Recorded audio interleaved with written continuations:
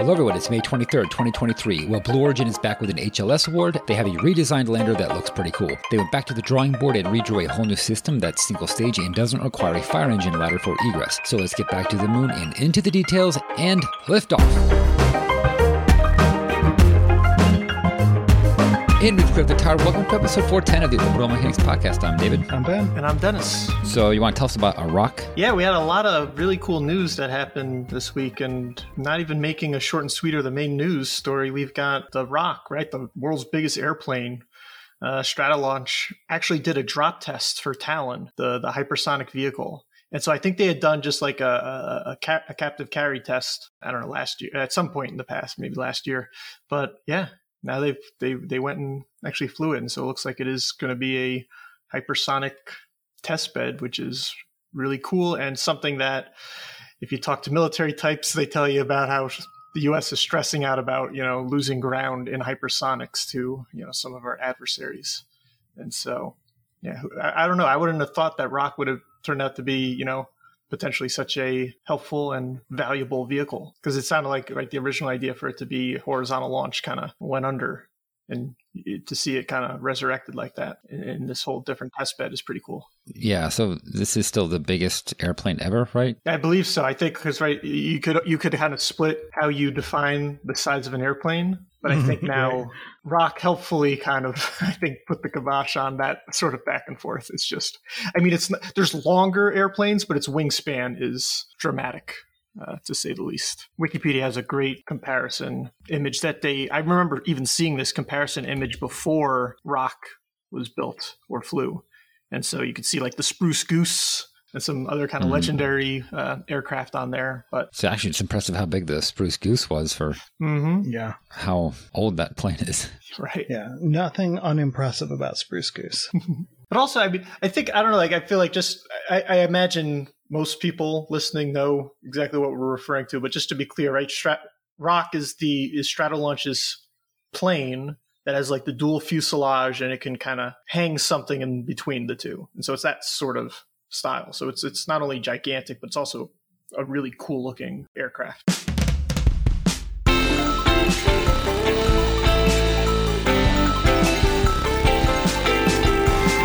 Blue Origin wins an HLS contract. I don't know if that's surprising, but how do you guys feel about it? Not at all surprising. No. So this is Appendix P for Next Step. And which one was the source selection for Starship? Was that H? Okay. So we've added a number of appendices since then. There will be a link in the show notes to the source selection statement. It is 11 pages long, which made for much more relaxed reading than Appendix H. But so, right, Blue Origin won this second contract. Just to remind you, SpaceX's Starship won Appendix H, and then they also got Option BEAD, which means that they got additional missions tacked on to their Appendix H award. And so now 4 people competed, and Blue Origin won. Their lander is still called Blue Moon, but this is a revised version of the Blue Moon lander. It has a dry mass of 16 metric tons, and its wet mass is greater than 45 metric tons. I don't know why we didn't get an exact number on that one. And the thing is 16 meters tall compared to Starship's 120 meters of height. This new version, so the first Blue Moon lander looked like a giant Apollo LEM, right? Like, did it look like that to you guys too? Like, it felt like a LEM. Even the arrangement of the tanks were LEM-like. Yeah, and like 4 legs. I mean, like all these things are like very standard things that you want to do, but it was like a LEM with a space station module strapped on top, and it was a 2-stage kind of thing. This new version is a single stage to orbit design, and it uses this lovely tanks on top architecture, where the people are at the very bottom, which is one of the things that was going to be tough with the first version was like, you've got a very long ladder to navigate up and down, and God forbid somebody gets hurt and you have to carry them up this ladder. And so now they have put the tanks on top and the people are on the bottom. And so it's much easier to access the surface. It's going to use a BE3U hydrogen engine to get out to the moon. And then it's going to use a BE7 dual expander hydrogen engine to land. Yeah. So it's like this fully reusable, lovely modern design. I feel like the 2-stage LEM design is a little, I don't know, not outdated, but it feels a little old. And it's really cool to see them move to an SSO and say that they can actually accomplish this as a lander. Also, real quick before we go on, I want to point out that this feels like it's a response to Starship. I don't know how I feel about that, and I'd like to get you guys to weigh in real quick, because it's much smaller than Starship. It has a lot less fuel, a lot less mass capability, but going from a 2-stage to a 1-stage, from a partially reusable to a fully reusable, seems like a real drastic reply. And I don't know if I'm judging that correctly. What do you guys think? My take is that maybe they just saw that Dynetics' contribution to both H in round 1 and Appendix P, the current one, both times, right, they've got this, one of the positives is that the crew is very low to the ground. And so maybe Blue just wanted to redesign that way. And if you're going to do that, then you can't really do the 2-stage thing anymore, or at least not like you would for an Apollo type. Yeah, it gets tougher, doesn't it? Yeah, so maybe that was, wanting to bring the crew closer to the ground, and then it just kind of naturally lent its way to a single stage one, as opposed to just trying to follow what made Starship successful. And that's an interesting way to approach this, just in your head, because Starship also suffers from the issue of it not being super accessible to the ground. Like, it is much taller and like they're going to have a crane to get people out, but because it's got a larger cargo capability, you could include a crane, like a motorized crane, and it seems like a little less of a constraint. But I do appreciate the idea that putting people on the bottom as your first step kind of leads to this as a finished product. I hadn't really thought along those lines, as this being a response to Starship. Yeah, I was curious to know why you thought that, and you said it's just because it's a single stage to orbit and it's lower to the ground, like you get lower access for the astronauts, and that's a concern with Starship, and that's basically it. I mean, I started with it's a tall single stage vehicle, which feels very Starship-y, and then to me it kind of felt like, and more than that, we've got the people on the bottom. And it's just like, okay, all right. Okay, we get it. But no, I think Dennis has totally convinced me that is a good way to look at this. And I think that could well be a true way that this actually played out internally. Mm-hmm. Yeah, I would like to know what their explanation is for why they made the changes that they did. And I would, I don't think that would be, I don't think that would be productive, because of course they're going to say, well, all these changes are better, so we made them. And it's like, well, okay, but can you actually answer the question? And no, they won't. So, well, they're definitely never going to answer it. But I mean, this crew compartment looks huge because it's not super tall, but it is very big around, rather than like the little like Vienna sausage of the first version. This is a can, like a tuna can. I think it looks pretty good. The artist renders, which who knows how much of the artist render is going to actually be represented in the final product. But the artist render, it looks really cool. It's got these 2 giant windows that are like tilted down towards the surface. Like, it looks lovely. Mm-hmm. Yeah, I like the style too. And it looks like, are those radiators that kind of, I guess, it looks like they would be able to extend out like pedals towards the top of the vehicle. It's got to be, right? Because they don't look like FOD shields or anything. They'd be pretty crappy. And I don't see any RCS thrusters nearby that they would be shielding against. And it really does look like they are on articulating arms. I think you're right. Oh, and one thing that's cool about it too is, and this is meant to be a feature, even if the artist's image isn't how it actually ends up. but on the left you can see a port, a little docking port, and that's supposed to be for ground vehicles, where if you wanted to be able to go from the lander into an excursion vehicle without actually stepping on the ground. I think that's pretty cool. That would have to be pretty high off the ground, though, wouldn't it? Yeah. I mean, it would have to be something designed for it, I guess, but I thought that was that's what that's there for, is what I read, at least. But isn't that like how you would normally ingress it when it's docked to Gateway? Yeah, maybe it's, maybe they're just, I don't know, selling it as a dual like use. Multifunction. Mm-hmm. Yeah. Which, yeah, fair enough. You put a docking port on there, you can dock a rover to it. Great. Still doesn't mean I'd want to open that cover anywhere near the lunar surface, but okay. And I do like that part of the design, is when you put the people on the bottom, you can no longer have the docking port at the top, which is like what we're used to with Apollo. And it makes it feel A, a little Kerbal-y, but B, like a little interesting and new. Not that spaceships are in any way required to be interesting and new, but it does kind of lend it a nice air. For sure. Yeah. So as a fully reusable vehicle, this thing has a lot of additional requirements that it has to fulfill. Because what's the point of having a reusable vehicle that can't stay on orbit between missions, or stay in lunar orbit between missions? And so the idea is that because they aren't ditching a stage on the way back, they're going to need to have a full tank.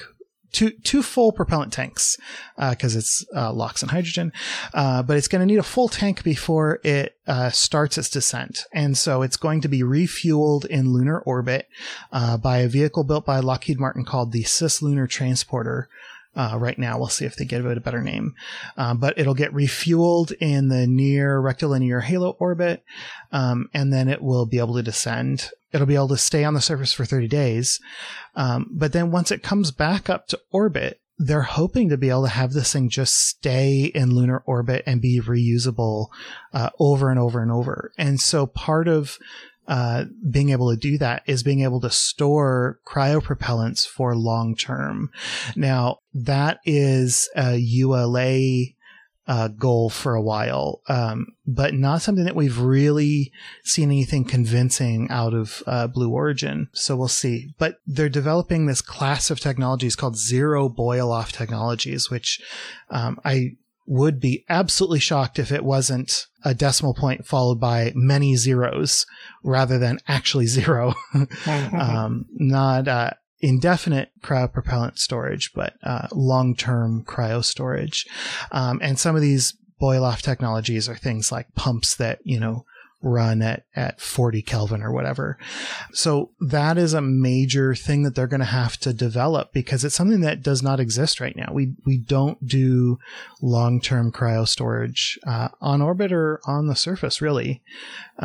It's a very advanced kind of technology that will be very good to have in our back pocket, but it's definitely something that needs to be developed. So one final spec that I want to talk about before we go on to talk about the actual source selection document is that this vehicle is capable of bringing 20 tons of payload down to the surface and back up to NERHO. Or it can do 30 tons one way, and then presumably come back up to orbit empty, because it's, the extra 10-ton payload there eats up too much fuel on landing to bring anything appreciable back up. And bringing 30 tons down to the surface one way is probably going to be a mode that this thing flies in a lot if we stay on the moon the way that we would like to, because we're gonna need a lot of stuff on the moon if we're going to be working towards a sustained human presence. What was the name of the moon base? The American moon base in For All Mankind? Jamestown. Jamestown. There you go. So, Jamestown base is more than 30 tons, but, a couple of flights and we'll have a pretty decent base going. So the source selection document, we already mentioned that this is Appendix P. Their main competition was Dynetics with Alpaca 2.0. Boy, You know what, guys? I really don't think that Dynetics was ever going to win this. I don't think that they had a vehicle for H or P that was good enough to actually be a sane choice, unfortunately, because I love the name Alpaca. I love the architecture that they picked. I don't know if I'm excited to see that they recompeted instead of just disappearing, or if I'm sad that I had to watch, a favorite get beat to shreds again. But, they applied, they lost. They were commended for having excess mass capabilities, for having a really good commercialization strategy. Their low slung structure gives them a lot of good commercial payload compatibility. And then the way that their vehicle is super modular means that they could really put basically anything on the surface that they wanted to. Just really easy to change the way that the vehicle actually works, or change the vehicle's capabilities. They were cited for not really addressing crew support. Their vehicle basically doesn't account for the presence of an XEVA suit. So like you can get to the moon, but you better have a suit waiting for you when you get there, because like you're not going to be able to make it out of the door in XEVA. They don't have a special hatch or anything. They also didn't account for utilization cargo, which I think is just like mission specific cargo. Their proposed design also wasn't clear that it actually met the requirements set out. And unfortunately, Dynetics said that if you want us to do revisions on our design, it may result in cost and schedule impacts, which is like, I mean, of course that's going to be the case, but if they're saying it this way, I think it means that they are absolutely pegged like all the way on the far side of the gauge. The dial is slammed all the way to the we are working as hard as we can. We have zero room for any changes because we're just barely squeaking in under the margin right now. And that really sucks. But so the fact that they don't clearly meet requirements, it's not clear if they do or don't. They like had this confusion between the capabilities of CDM, which we'll talk about in a sec, CDM and crew vehicles. The crew vehicle was the only one that met the requirements for the CDM mission. The CDM vehicle didn't meet the requirements for the CDM mission. So you'd be like, okay, well, maybe they're just going to fly the crew vehicle for the CDM mission. But the proposal like actually mentioned like both of the vehicles when they were talking about their ability to fly the CDM mission. And then on top of that, it wasn't like really clear which one of the two vehicles had certain capabilities. And so like it sounds like it was a mess. And I wonder if this is part of the we are out of time effect where I think this was a poorly written proposal.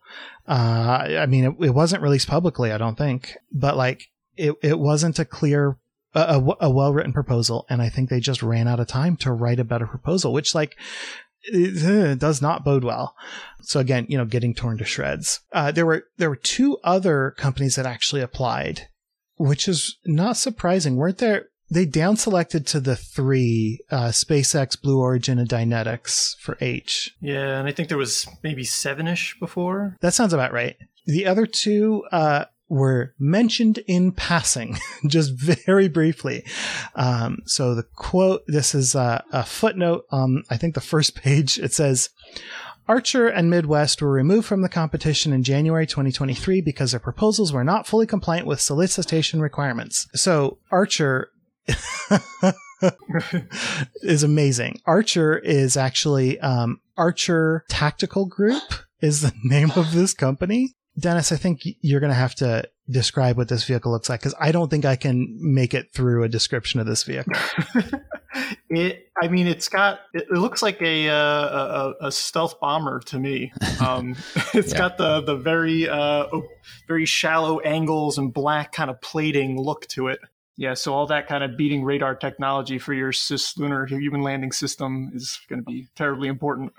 according to these people. I guess if Archer Tactical Group, I mean, if you're a hammer, everything's a nail. And so they're applying for an HLS system. And it's like, here's our warplane that you should select for us. I mean, it looks like a stealth bomber from the year 2150 or something. That's the way I would describe it. Yeah. It's got a different shape to it. Yeah. Just, the kind of, But they even call this like division of them. Cause I went to their website and like, I was trying to find out about them, and there's very little, there's not that much about them. There's even less about the other group that competed, which I almost said person, and it might really just be a person, for all I can tell. But yeah, they've got a Phantom Works division, and so pseudo military. Gotta love it. Yeah, nope. And so like, oh boy, this thing.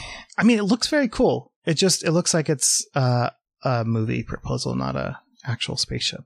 Like, there's no way that this is something that somebody would think could actually exist in the modern world.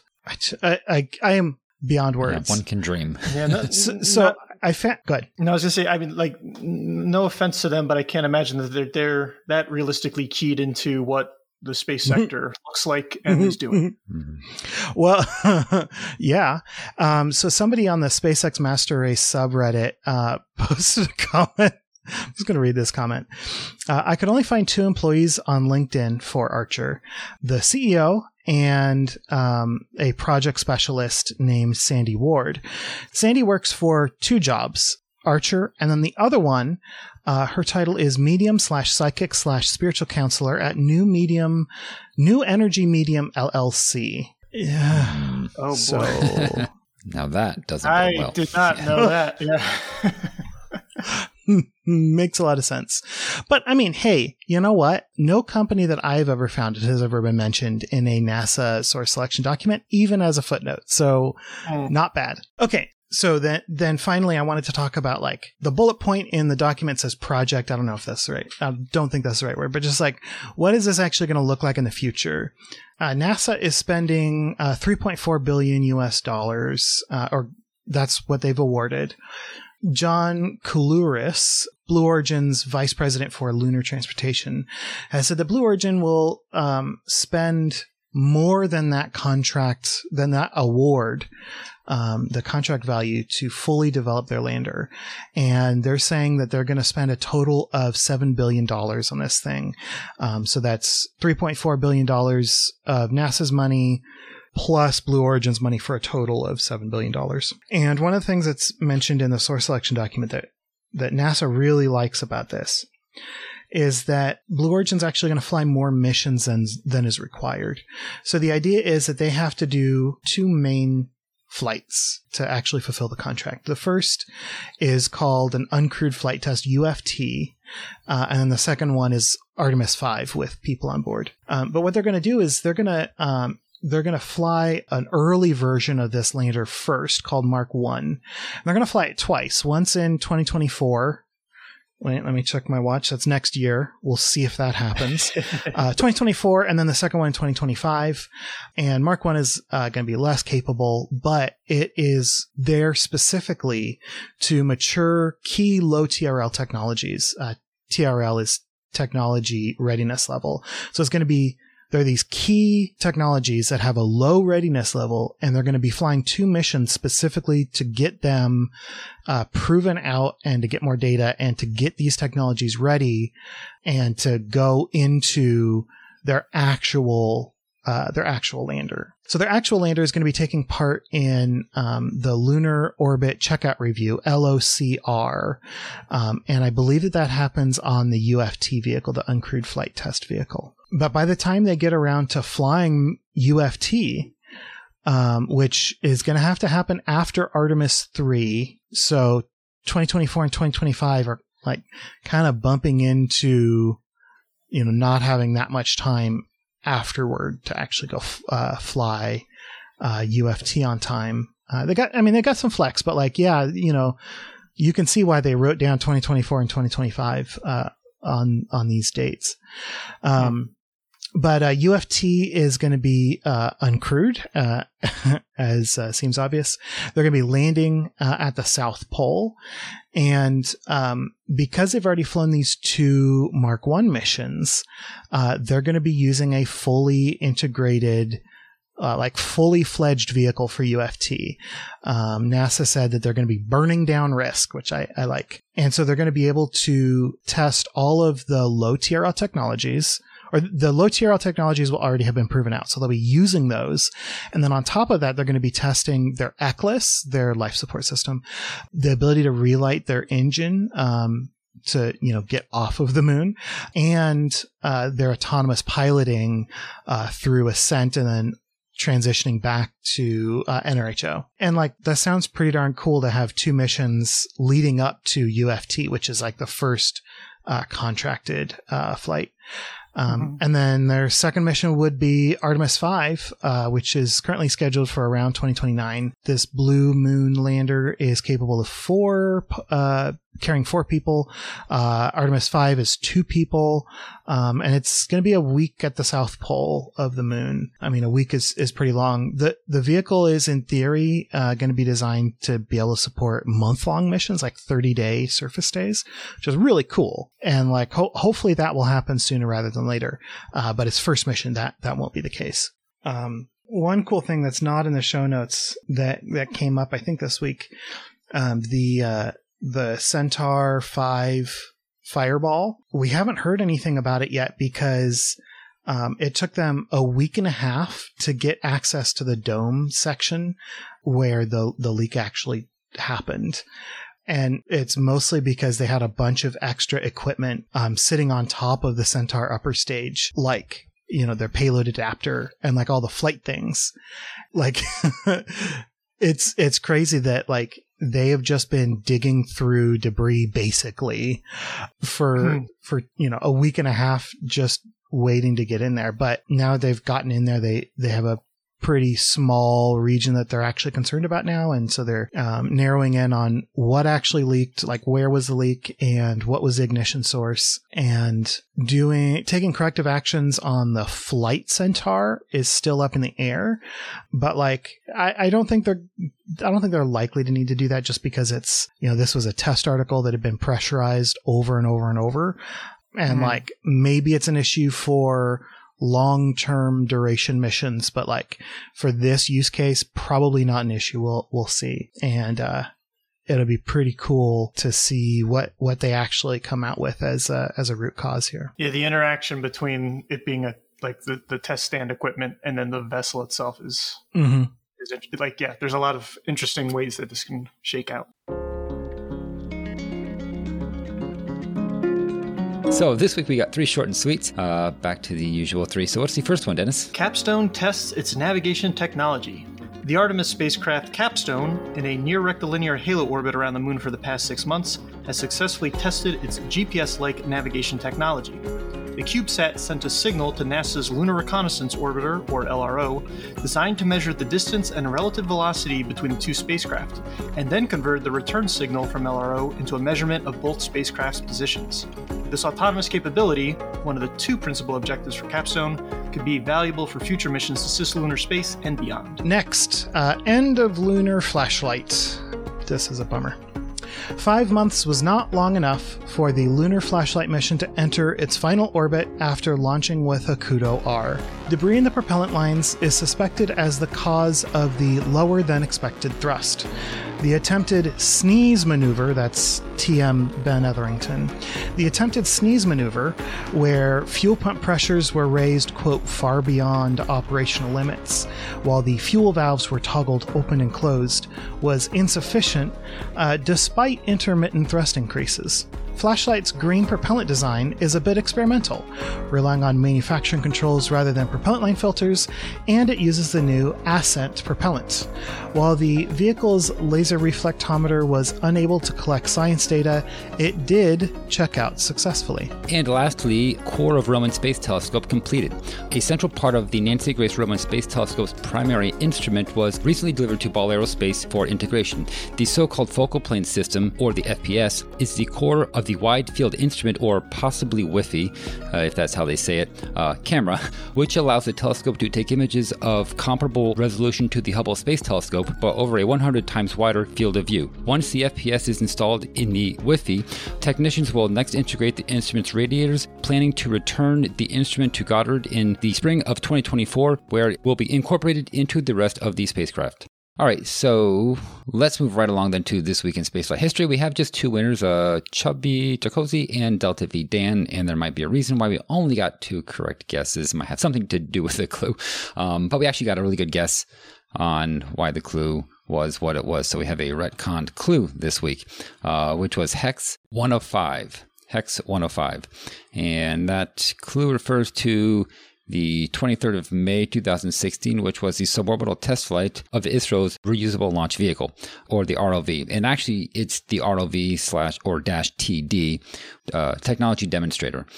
So this is kind of an interesting thing. I didn't know how to characterize this in as few words as possible, but basically this is ISRO's attempt at it says reusable. It doesn't say fully reusable. So I don't think we're talking about the first stage, although we might be actually, but I'm looking at more of the second stage. That's kind of what this is about. But this is at the very least a reusable second stage. Looks kind of like a little space shuttle, but quite a bit different though. So I don't think of like an X-37B, but sort of in that ballpark, but it uses some very different technology, the coolest of which was not tested on this particular test flight, but hopefully one day we will see it. So the cool feature of this particular vehicle, which didn't fly on this vehicle, is the scramjet technology, which is something that they want to incorporate into this upper stage. So this is pretty crazy. And it's also a cryogenic engine. So we're talking about a Hydrolox and I guess air-breathing scramjet rocket engine. And I assume that we're talking about it's one engine that basically switches from, air breathing to the onboard propellant, kind of like a Skylon would or a Sabre engine. I mean, that's not something I found too much information on, but I'm assuming that hasn't really been, I don't even know at what stage they are with that. That's not what this is. This is basically just testing mostly the vehicle itself, not the engines. But that's pretty cool, huh? I don't know how realistic that is, because whenever you hear about a scramjet, period, I guess that's a difficult thing to do, but also going to orbit.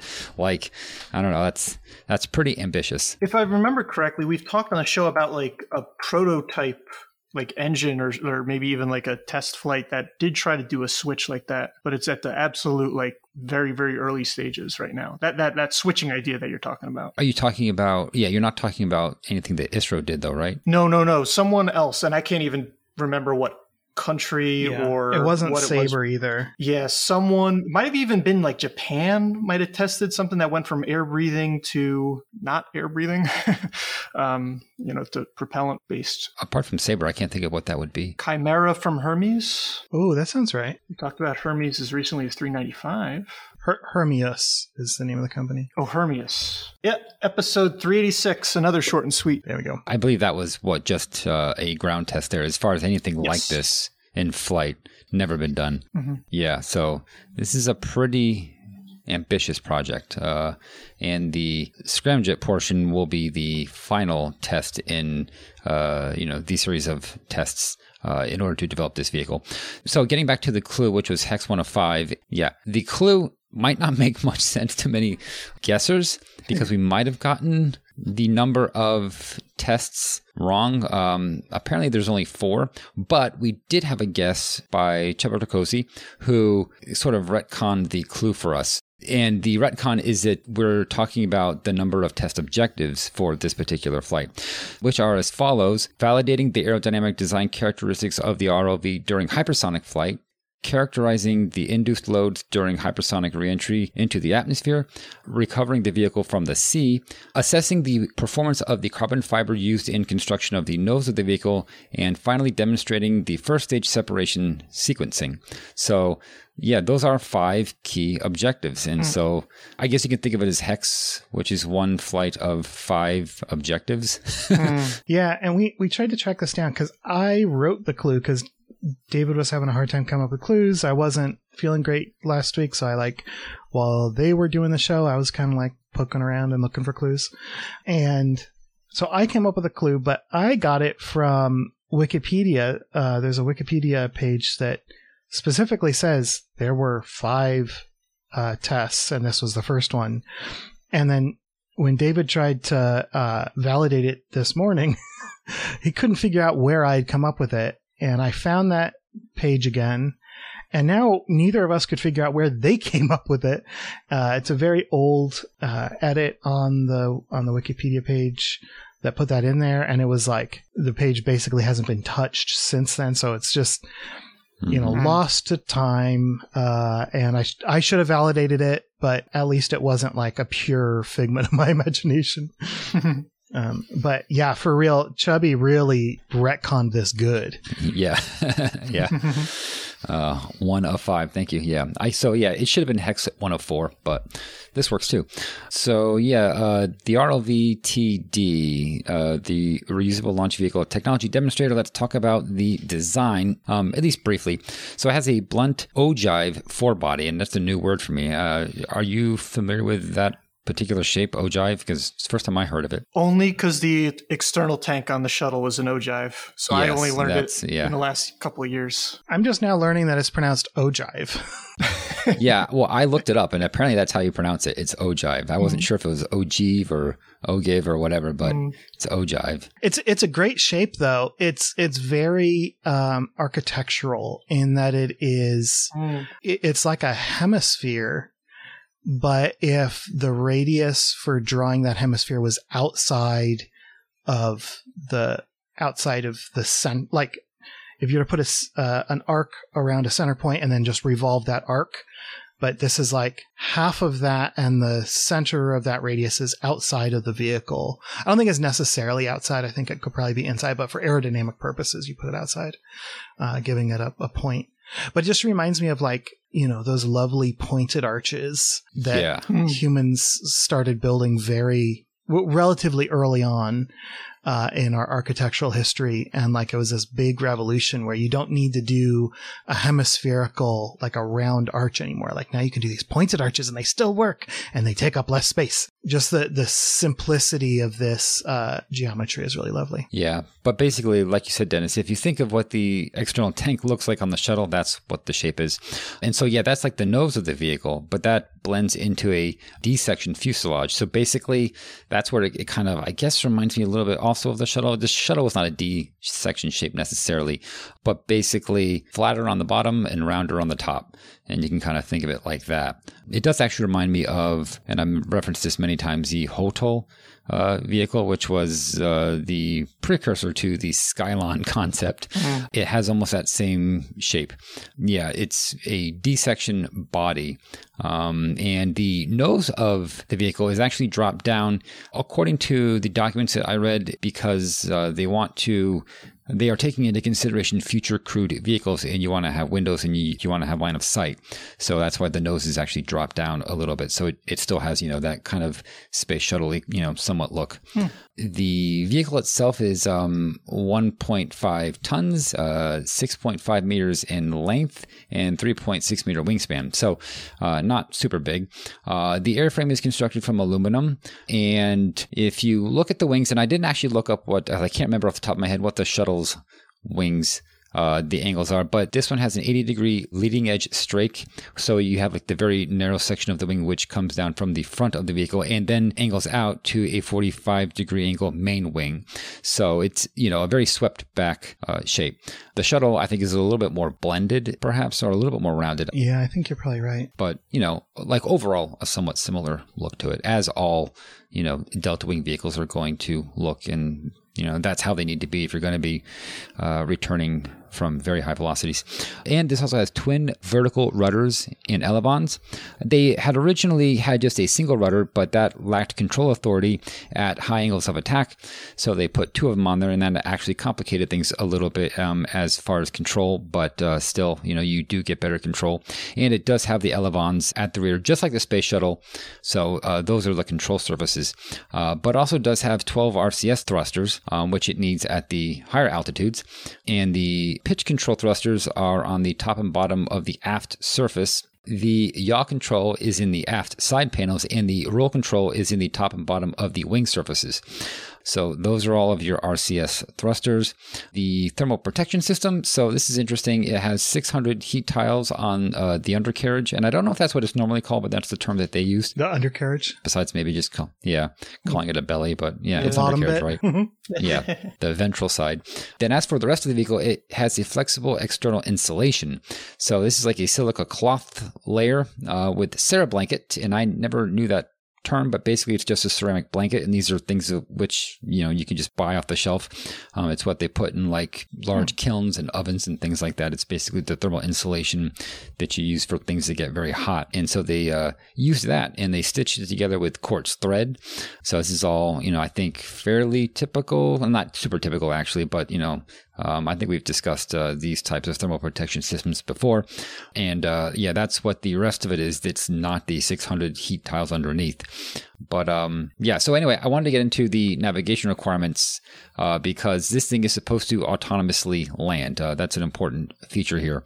That's no easy task. So the navigation requirements are actually determined by the landing accuracy requirements, which makes sense because that's the time during flight when you're going to need the most accuracy. So I guess if you get that right, you know that you're well within your margin of error for everything else. So the requirements are a 50-meter accuracy along the runway and a 5-meter accuracy across the runway. 50-meter accuracy along the runway. That's interesting to me because could you not perhaps miss the runway, I suppose? Well, I guess if you're accounting for... Right, that's over and undershooting, but I guess... I think you calculate that as run out minus, or the length of the runway minus your required run out, plus maybe a little bit of buffer room. But like, what's crazy is how big 5 meters, like 5 meters is actually pretty long. And to say this thing only needs to be accurate within 5 meters across the runway, that's more shocking to me than 50 meters. It's not that much, and considering how large runways are. No, that's really what I mean, though, is like 5 meters is wide. This is a relatively narrow aircraft, and runways are really wide. Like, they don't look that wide when you're on them in an airplane, but if you're on them on foot, yeah, they are really wide. Like that's just more surprising to me than the 50 meters, because I feel like, like a student pilot, 50 meters is really forgiving, but I feel like a student pilot could probably be expected to do about 50 meters long ways. But a student pilot should definitely do better than 5 meters across the runway. I don't know. Chris, the pilot in the chat, can tell me if I'm wrong, but like that just seems like my instinct. This is really forgiving across, not necessarily long, but sorry. Yeah. Some other parameters here, right? We need to talk about the altitude. The accuracy when landing must be within 1 meter, and the speed must be within 0.5 meters per second. So those are the requirements for landing with this autonomous navigation and control and all that. So pretty cool. Next, we can talk about the closed loop guidance system, right? So how it actually does all this. And there's and I'm sure we'll have in the show notes some links, and there's one that gives like an actual visual schematic of how that works, which is far easier to follow. I don't know if I can explain it nearly as well as that, but we'll talk about the main inputs and then what they feed into and all of that. So basically, you have what's called the MMC, and that's the mission management computer, and that's on board the spacecraft. That's kind of what takes on all this data, spits it back out, kind of, but we'll talk about that in a second. I don't know how to describe a closed loop guidance system in a way that doesn't get loopy. Actually, there's probably a much easier way. So we have the inertial navigation system. We all know what that is, but that's only used above like 35 to 40 kilometers because the accuracy below that point is affected by the wind and other atmospheric effects. Then you have the CSAP. I don't know if that's how you say it, but it's the CSAP, which is a ceramic servo accelerometer package. And so this is, a series of accelerometers, and they are used during the descent phase of the flight when the air data parameters are less accurate.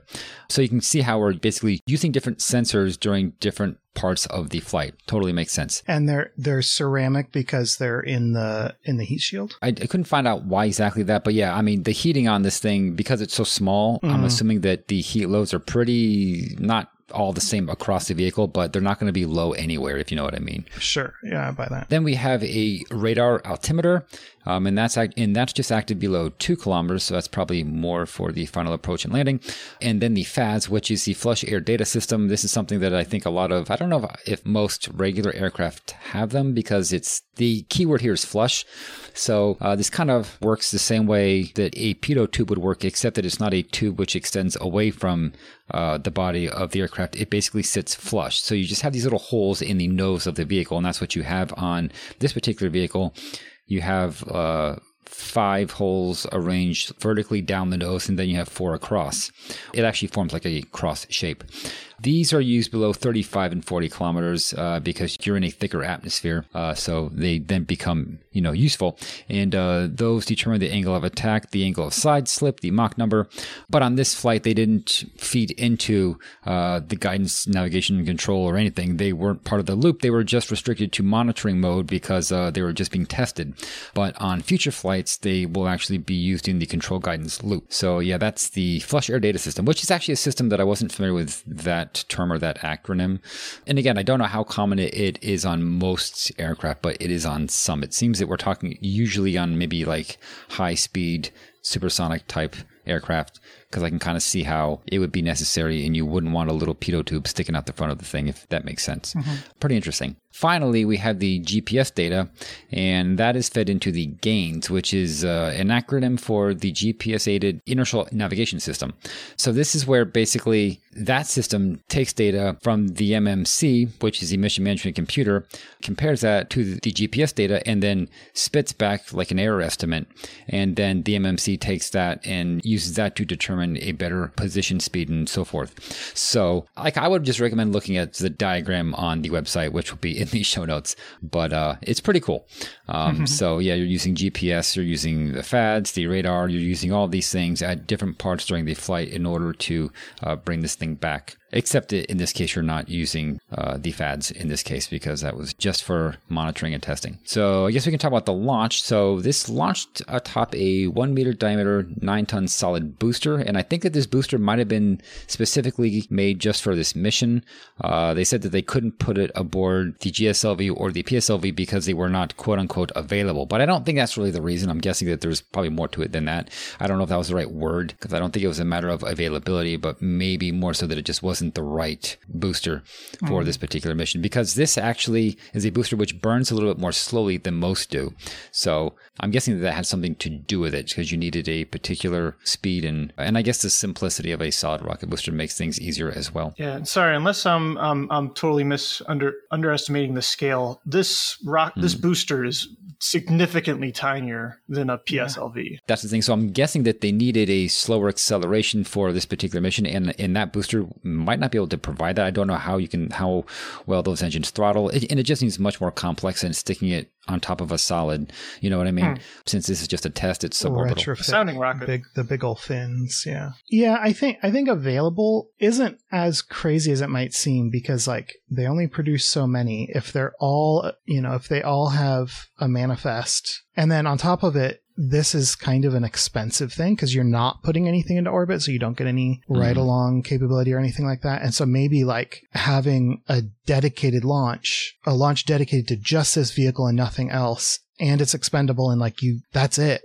That might be pushing the availability even lower. So I don't think it's crazy, but yeah, it might not be the best way to phrase it. Even if it was available, that doesn't seem reasonable. Exactly. Like, I mean, if it was available, would they still want to use it? Because I wouldn't. I mean, you don't want to use a perfectly good PSLV for something like this when a little tiny solid booster will do and probably cost a whole lot less. Little tiny solid, but like also there's a lot of work that has to go into making sure that especially if it's got a different thrust profile. Like this wasn't like a cheap alternative. Cheaper totally could be the case, but like not cheap in context. Yeah, I suppose. I don't know how much easier solids are. I thought you just cut the grain a certain shape and voila, you got it. Yeah, I mean, maybe. Yeah, kind of.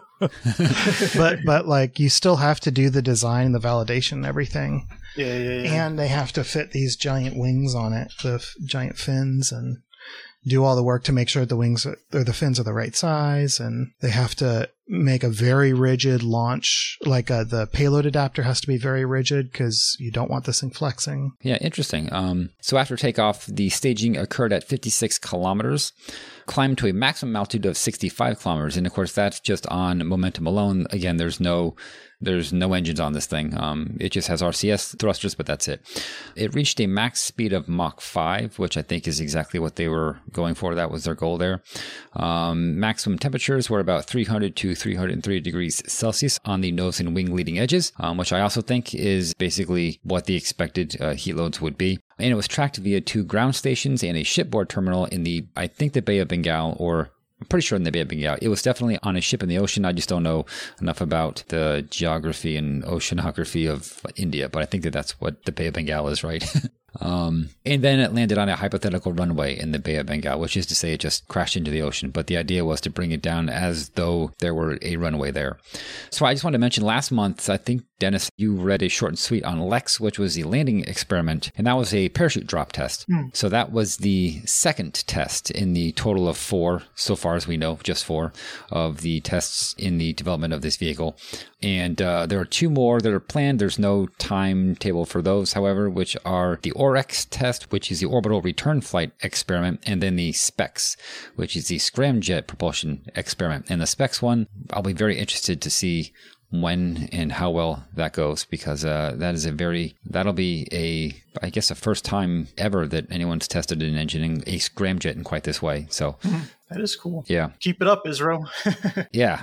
So that's a quick little rundown of the first mission of the RLV called HEX, the first one of 4. Pretty sure 4 and not 5. Awesome. Well, thank you, David. That was a wonderful TWISIF, and I love ISRO, and that's really cool. Yep. Can't wait till we're reporting on OREX and SPEX and then scrambling on Google to figure out when the heck did we talk about this? Yeah. We'll forget soon enough. We always do. All right. Well, Ben, next week is the 30th of May to the 5th of June. Do you have a clue for us? Yep. Next week in 1970, King to G8 is the clue. King to G8. I like that. Another clever clue from Ben that I have no idea what the answer is, but if you think you know what event that clue is referencing, you can shoot us an email at info@orbitalmechanics.com, or you can come to our Discord and leave us a guess in our This Week SF channel. And good luck. Good luck, everybody. All right, so let's move on to upcoming spaceflight events. And thank you to Launch Library 2, where we start our research each week. And we have this week 5 events. I think they're all launches, actually. So what is the first one, Ben? All right, the first one is a very fun name that I like to say. It's BADR 8, BADR 8. It's a geostationary communication satellite built by Airbus, but it's being operated by Arabsat. BADR 8, I can't decide in my head if it's batter as in cake batter or batter as in batter up, but it feels nice rolling off the tongue. Okay, BADR 8 is flying on a Falcon 9 Block 5 on Wednesday, May 24th at 03:20 hours UTC. The window extends out to 06:14 hours UTC, and that is actually a launch window, I believe, because it's geostationary. They really can launch anytime in there, and that's not a problem. And they are going to be launching out of Slick 40 on the Cape. And next up, we've got a launch we talked about last week. This is South Korea's Nuri, their domestic rocket, that will be doing its 3rd launch attempt after its first one was a failure and its second one was a success. And this will be taking the NextSat 2 and SNIPE satellites. SNIPE satellites A through D, so there's 4 of them, evidently. And the launch will take place on Wednesday, May 24th, with a window from 08:54 to 09:54 UTC, launching out of the Nauru Space Center, which is, unsurprisingly, at an island in the south of Korea, South Korea. And then after that, we have another launch that we talked about last week, actually. So this is the launch of Progress MS-23, or 84P. So this is a Progress resupply mission to the International Space Station. It's launching on a Soyuz 2.1A. Liftoff time is at 12:56 and 6 seconds UTC from the Baikonur Cosmodrome in Kazakhstan. And so not too long after that, you can watch MS-23 Rendezvous and Dock with the International Space Station. That's also going to be Wednesday, May 24th. Coverage begins at 11:30 a.m. Eastern Time on NASA TV, and the docking is actually scheduled for 12:20 p.m.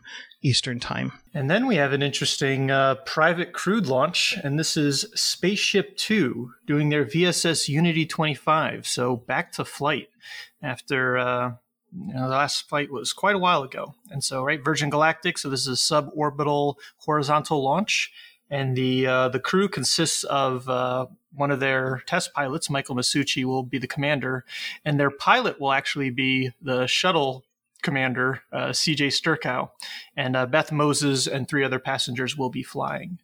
And so this launch is slated to take place on Thursday, May 25th, with a window from 1200 to 2200 UTC, literally flying and then launching out of Spaceport America. After that, on the 26th, we have the launch of a Soyuz 2.1B with a Frigate M upper stage.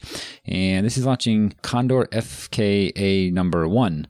So this is a civilian radar Earth observation satellite designed by, I don't know if I can say this, NPO Mashinostroyenia. It's the civilian counterpart to the Condor E satellite, which is a synthetic aperture radar satellite. And let's see, that's launching at 21:14 UTC on the 26th, and it's launching from Vostochny Cosmodrome in Siberia from Cosmodrome Site 1S. And it's going into a sun-synchronous orbit. So I guess just know that that's happening too. Don't see too many Vostochny launches. All right, those are your upcoming spaceflight events. Okay, which means it's time to deorbit the show, and we would like to thank Ronald Jenkins and Tim Dodd for our music. We record live on Sundays at 9 a.m. Pacific, 12 p.m. Eastern. Thank you so much to Chris, a.k.a. Sty Garfield, Colin, Jonesy, Dave M, Chevy T, and Delta V for joining our recording session today and helping us make correction burns on the fly. If you want to support the show as well, please leave us a review wherever you listen, or visit theorbitalmechanics.com/support for our Patreon campaign, affiliate links, and other resources. For more information on this episode, such as show notes and other links, visit our website at theorbitalmechanics.com, and be sure to check out our store for mission patches, t-shirts, and hoodies. You can talk about the show with other listeners on Twitter and Reddit. We're Orbital Podcast on both, and you can talk directly to us by emailing info@theorbitalmechanics.com. So that's it. We'll see you all next week on Orbit. Until then, later. Goodbye, everybody. See you.